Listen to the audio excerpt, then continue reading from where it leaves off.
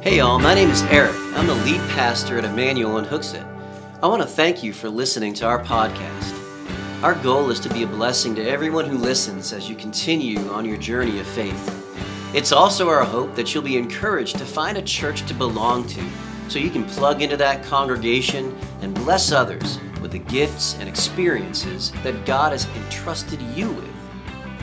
Well, I hope this podcast is a blessing to you and encourages you to get out there and be the blessing. God bless.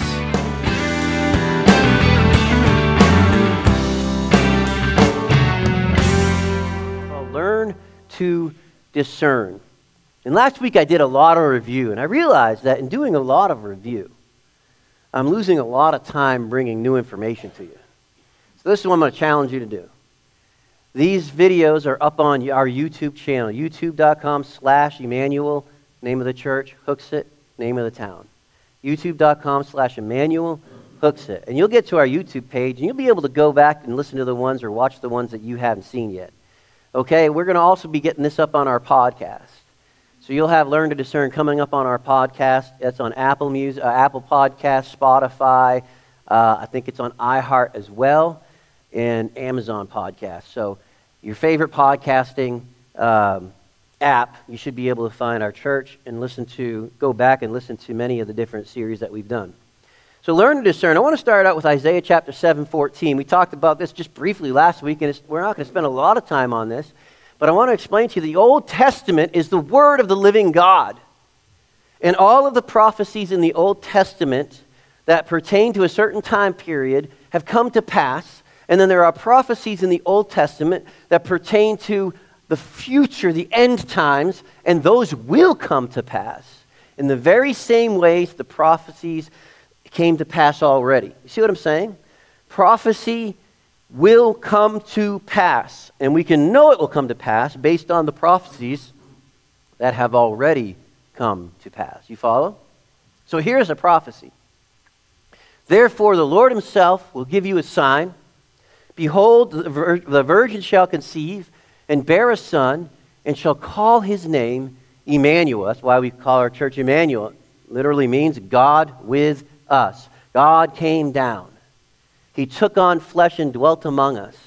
And we beheld his glories of the only begotten of the Father, full of grace and truth. This is King Jesus. This is Jesus Christ, all God, all man. He wrapped himself in the womb of Mary and grew a human body. And he was born just like we were born. And he walked on the earth, and he had to learn to walk just like we had to learn to walk. And you know, Jesus went through adolescence just like we went through adolescence. He experienced the things that we experienced. And I believe very much of this so that we knew that he knew what we were going through. Now, God is omniscient. God can know exactly what we're going through without needing to experience it. That's a really high concept and hard to understand. But Jesus, listen, Jesus has experienced it. So not only is he omniscient in knowing what we're going through without needing to experience it, but he experienced temptations like we experience. He experienced trials like we'll never know because he took the sins of the earth on his back in his body as he died on the cross. None of us are going to do that. He did what none of us could do, endured what none of us could, so that all of us could come to Christ for salvation. It's a beautiful, beautiful thing. And so that verse is proof that the Bible, you'll see this, is trustworthy. The Bible is trustworthy. Why can we trust the Bible? Well, when there is a prophecy that is written, it comes to pass exactly as it was written. So about 700 years after Isaiah uttered that prophecy, there was a young woman named Mary who was visited by an angel who told her that God had chosen her among women to become the mother of the Son of God, the incarnation of God.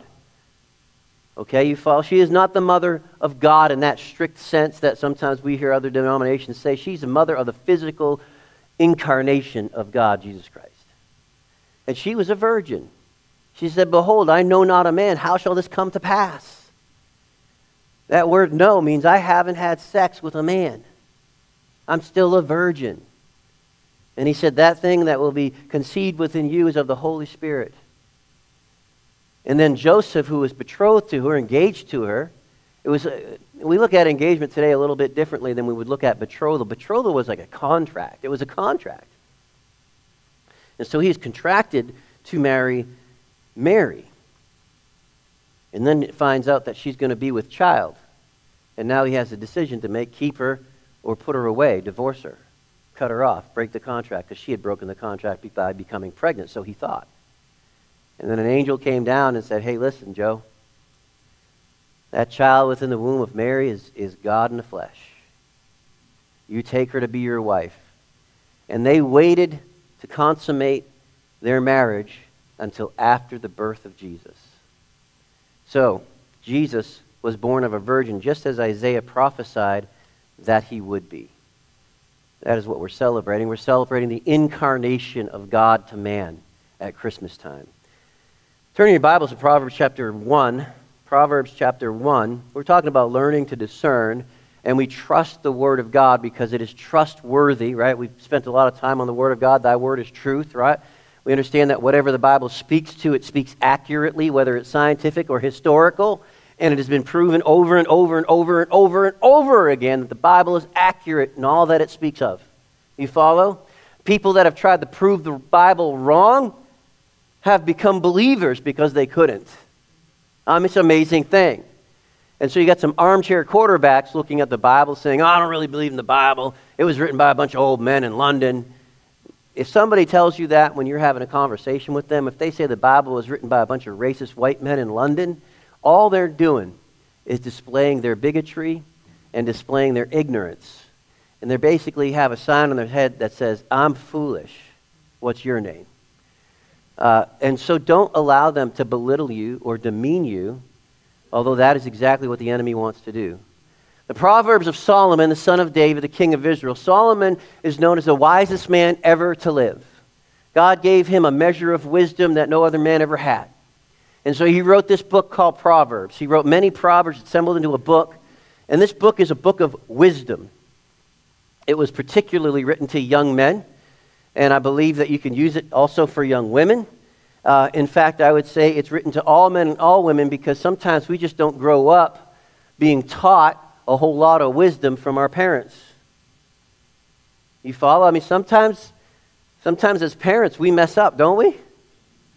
I was talking to somebody the other day. I said, well, the joke is that we do our best to raise our kids, we blow it, and then they need therapy later on, but we do our best. Now, if you have the book of Proverbs, though, as a mom or a dad, you have a weapon in your hand, a weapon of wisdom that you can use to teach your children, that you can use to teach yourself. The book of Proverbs is a gift to the race of man. It's just, think about it, it's a gift. You don't have to go pay for it. It was given to us. And it's an amazing thing. By one of the wisest men, or the wisest man ever to live, by God himself. So he wrote these Proverbs, he wrote these Proverbs to know wisdom, instruction, to perceive the words of understanding, to receive the instruction of wisdom, justice, and equity, to give prudence to the simple, and to the young man, knowledge and discretion. Learn to discern, discernment. Okay? A wise man will hear these proverbs and increase in learning.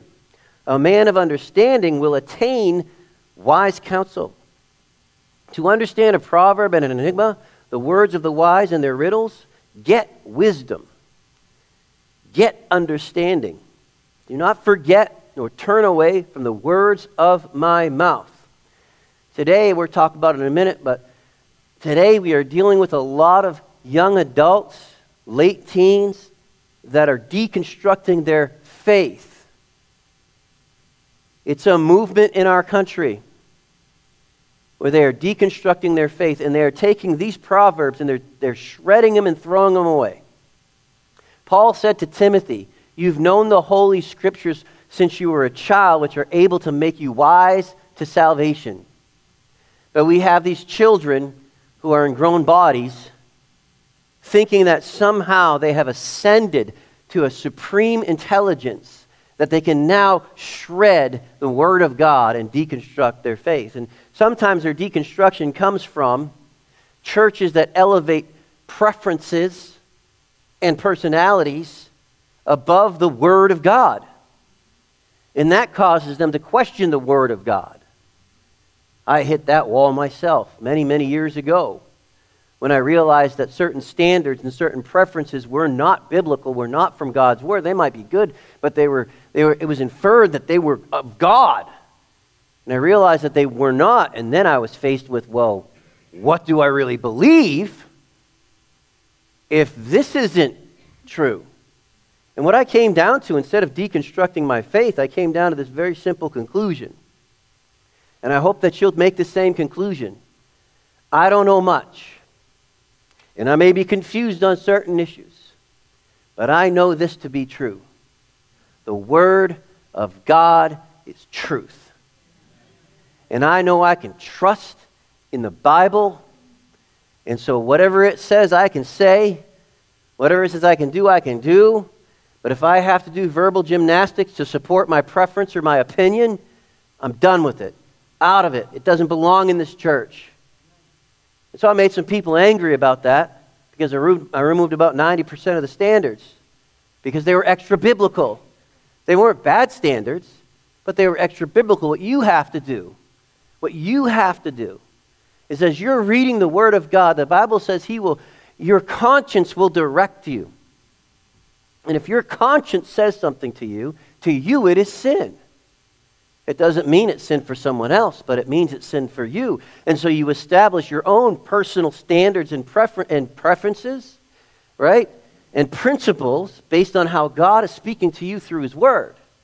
Now, there are standards that are very clearly laid out in the Word of God. Those cannot be done away with. Those cannot be ignored. So he says, get wisdom, get understanding. Do not forget the Word of God. Don't turn away from the Word of God. He goes on, do not forsake her. She will preserve you. Love her wisdom. She will keep you. Wisdom is the principal thing. Therefore, get wisdom in all you're getting. Get understanding. Exalt her, and she will promote you. She will bring you honor when you embrace her. She will place on your head an ornament of grace. A crown of glory she will deliver to you. Does not wisdom cry out, and understanding lift up her voice? People are ignoring the cry of wisdom today. She takes her stand on the top of a high hill, beside the way where their paths meet, and she cries out by the gates, at the entry of the city, at the entrance of the doors. To you, O men, I call, and my voice is to the sons of men. O you simple ones, understand prudence. O you fools, be of an understanding heart. Listen, for I will speak excellent things. From the opening of my lips will come right things, for my mouth will speak truth. Wickedness is an abomination to my lips. All the words of my mouth with righteousness, nothing crooked or perverse is in them. They are all plain to him who understands, and right to those who find knowledge. Receive my instruction, not silver, and knowledge rather than choice gold. For wisdom is better than rubies, and all the things one may desire cannot be compared with her. I, wisdom, dwell with prudence, and find out knowledge and discretion. The fear of the Lord is to hate evil, pride and arrogance and evil and the evil way and the perverse mouth I hate. Counsel is mine, and sound wisdom. I am understanding. I have strength. Hear instruction and be wise. Do not disdain it. Blessed is the man who listens to me, watching daily at my gates, waiting at the posts of my doors. For whoever finds me finds life and obtains favor from the Lord. But he who sins against me wrongs his own soul. All those who hate me love death. Knowledge, wisdom, and understanding. These are the three key words to the book of Proverbs. The three key words to the book of Proverbs are knowledge and wisdom and understanding. It's the trifecta of discernment. The trinity of discernment. It's the what, it's the how, and it's the why of discernment. How do we gain these three important parts of discernment? Well, it all starts with a proper respect and awe for God. Part of the problem that Christians have and have had in the past is believing that the Bible says so. As we talked about last week, is the Bible says so enough? If the Bible says so, it is enough. Thy word is truth. However, the Bible is not an illogical, nor is it an unreasonable book, and it doesn't require an illogical or unreasonable faith. So when we say the Bible says so, it doesn't mean that there's no logic or reason behind what God has declared to be good or evil, right or wrong. Proverbs is a wonderful book to turn to, and it shows us not only what to believe and how to act, but why we believe and act a certain way. You follow? Proverbs is a book of reason, a book of understanding, a book of logic, a book of do this and this will happen, don't do this and this won't happen. It's a book of principles that we can live our lives by, and it gives us the why behind the how and the what. You follow? So when you're a child, there's a great series on Proverbs that I listened to many years ago. And the pastor of this teaching was talking about raising your children, and he said, as soon as you possibly can, as soon as a child is able to understand whatever it is you're trying to teach them, give him the why. Because daddy said so isn't enough for your child. When they're very young and they cannot understand the why, daddy says so. Don't go run in the street. They don't understand. Like my dog yesterday. I had Charlie outside with Edgar. I'm talking to somebody on the phone, having a great long conversation, walking my dogs out here, and they're always off leash. And then Trish came home, and she pulled into the front driveway in front of the parsonage there, and Charlie must have caught that car at the corner of his eye, and this little sucker can run. Like I thought Edgar was fast. Edgar's got these beautiful long legs. Charlie's got stumps. He's so adorable. He looks like a little businessman going to work, very highly important. We got him a bow tie. And he takes off running. Charlie doesn't know better yet. I can't sit Charlie down and say, "Oh, Charlie, listen, buddy, if you run into Mammoth Road, you're going to die." Charlie doesn't understand that. Your toddler doesn't understand that. You need to teach them to obey, and sometimes you need to use discipline. So the why behind not running into the road is because daddy's going to spank my butt. Or in Charlie's case, I got the shock collar now, and if I run toward the road, I'm going to go, "Yeah!"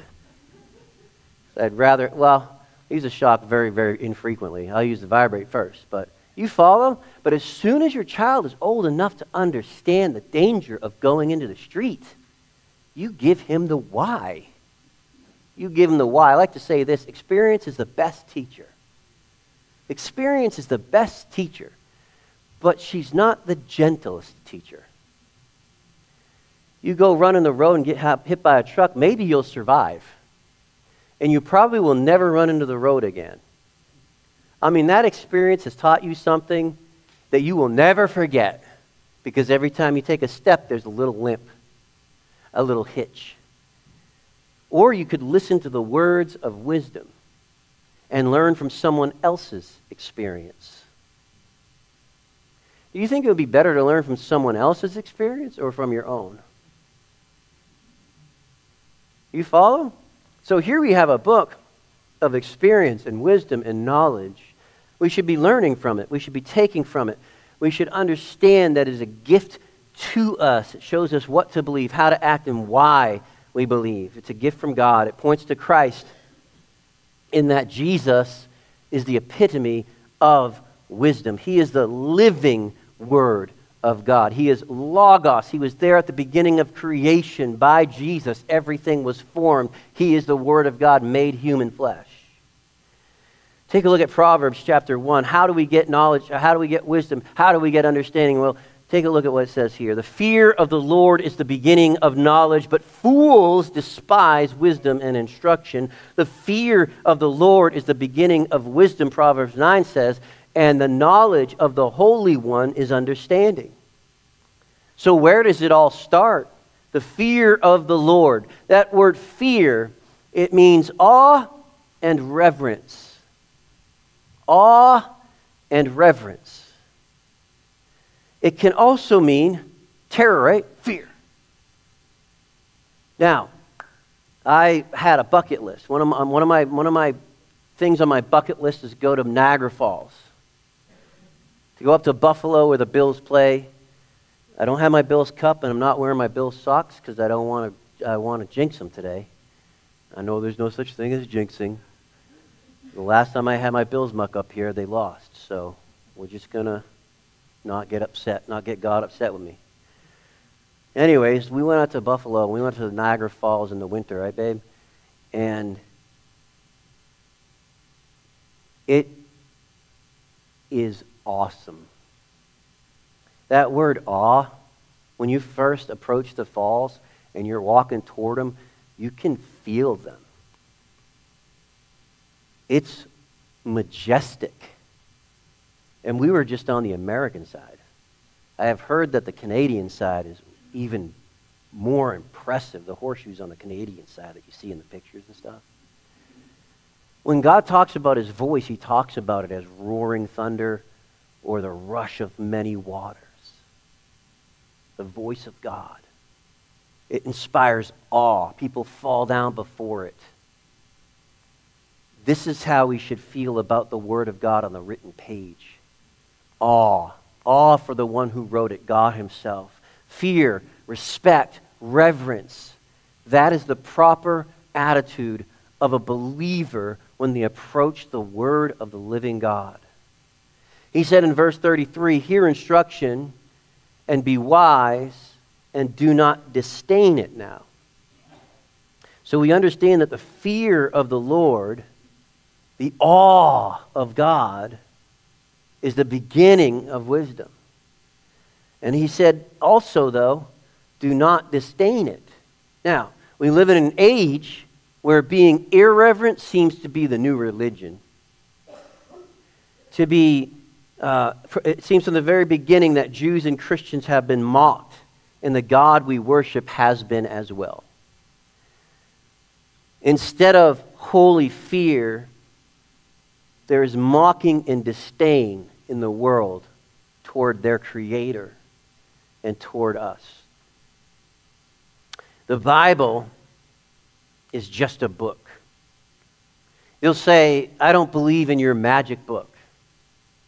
And when they say that, they say it meaning to disdain your book and cause you to feel like a fool. I don't believe in your magic book, you silly little Harry Potter fan.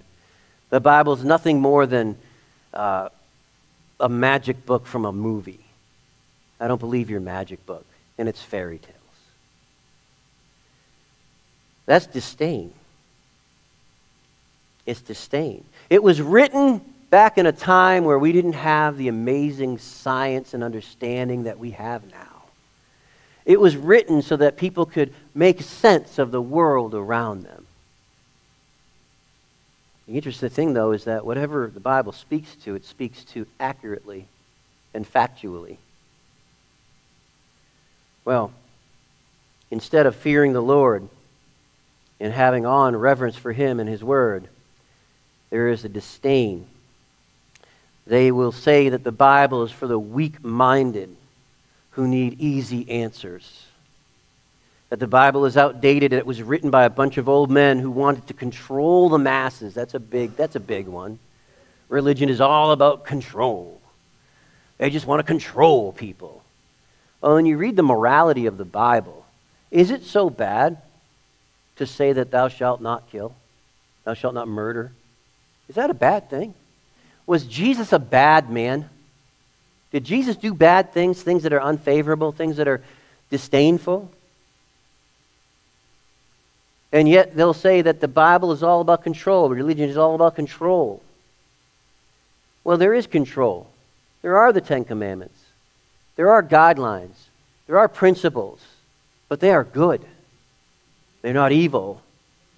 These mockers and this disdain will one day come to an end when every knee shall bow and every tongue confess that Jesus Christ is Lord.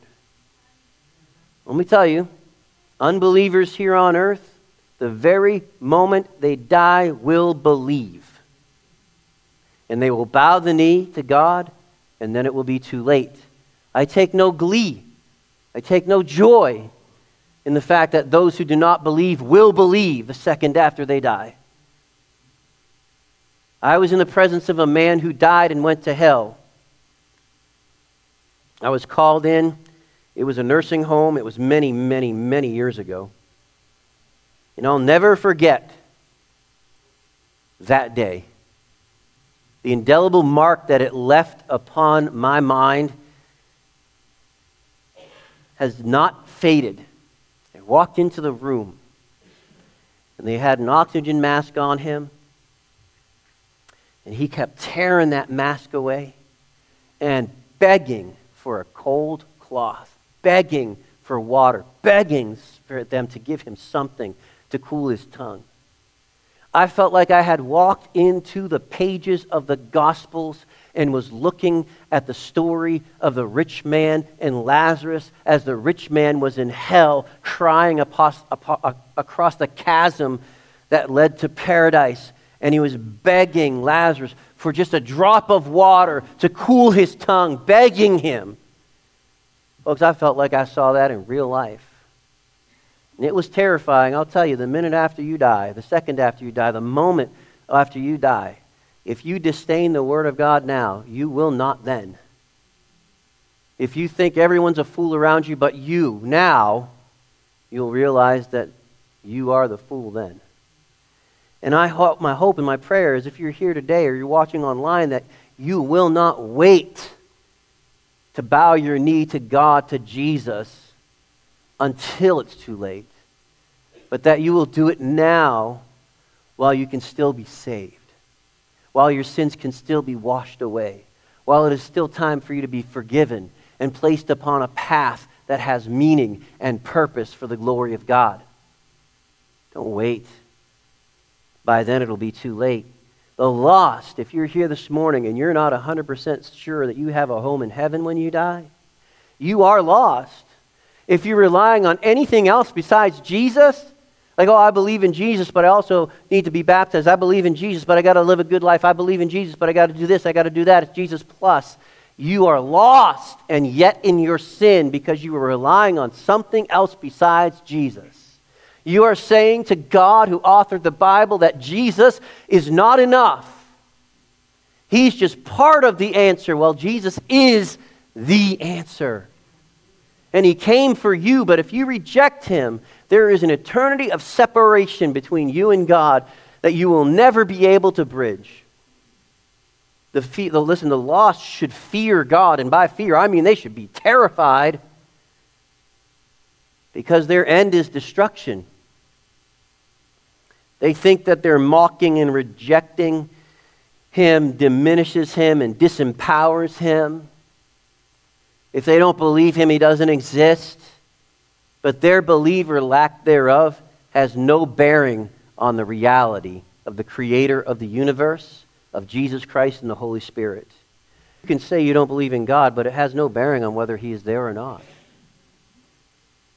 You will face him one day.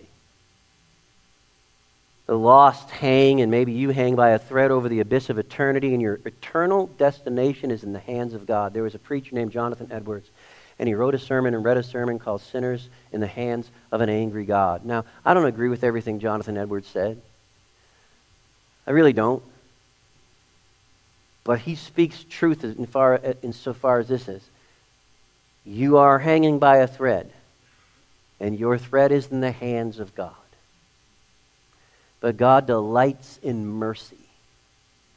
And if you will turn to Jesus and ask him to be your Savior, oh, he will be so happy. So if you're here this morning, you're saying, Pastor, I'm kind of getting a little uneasy about this. Maybe you're not saved.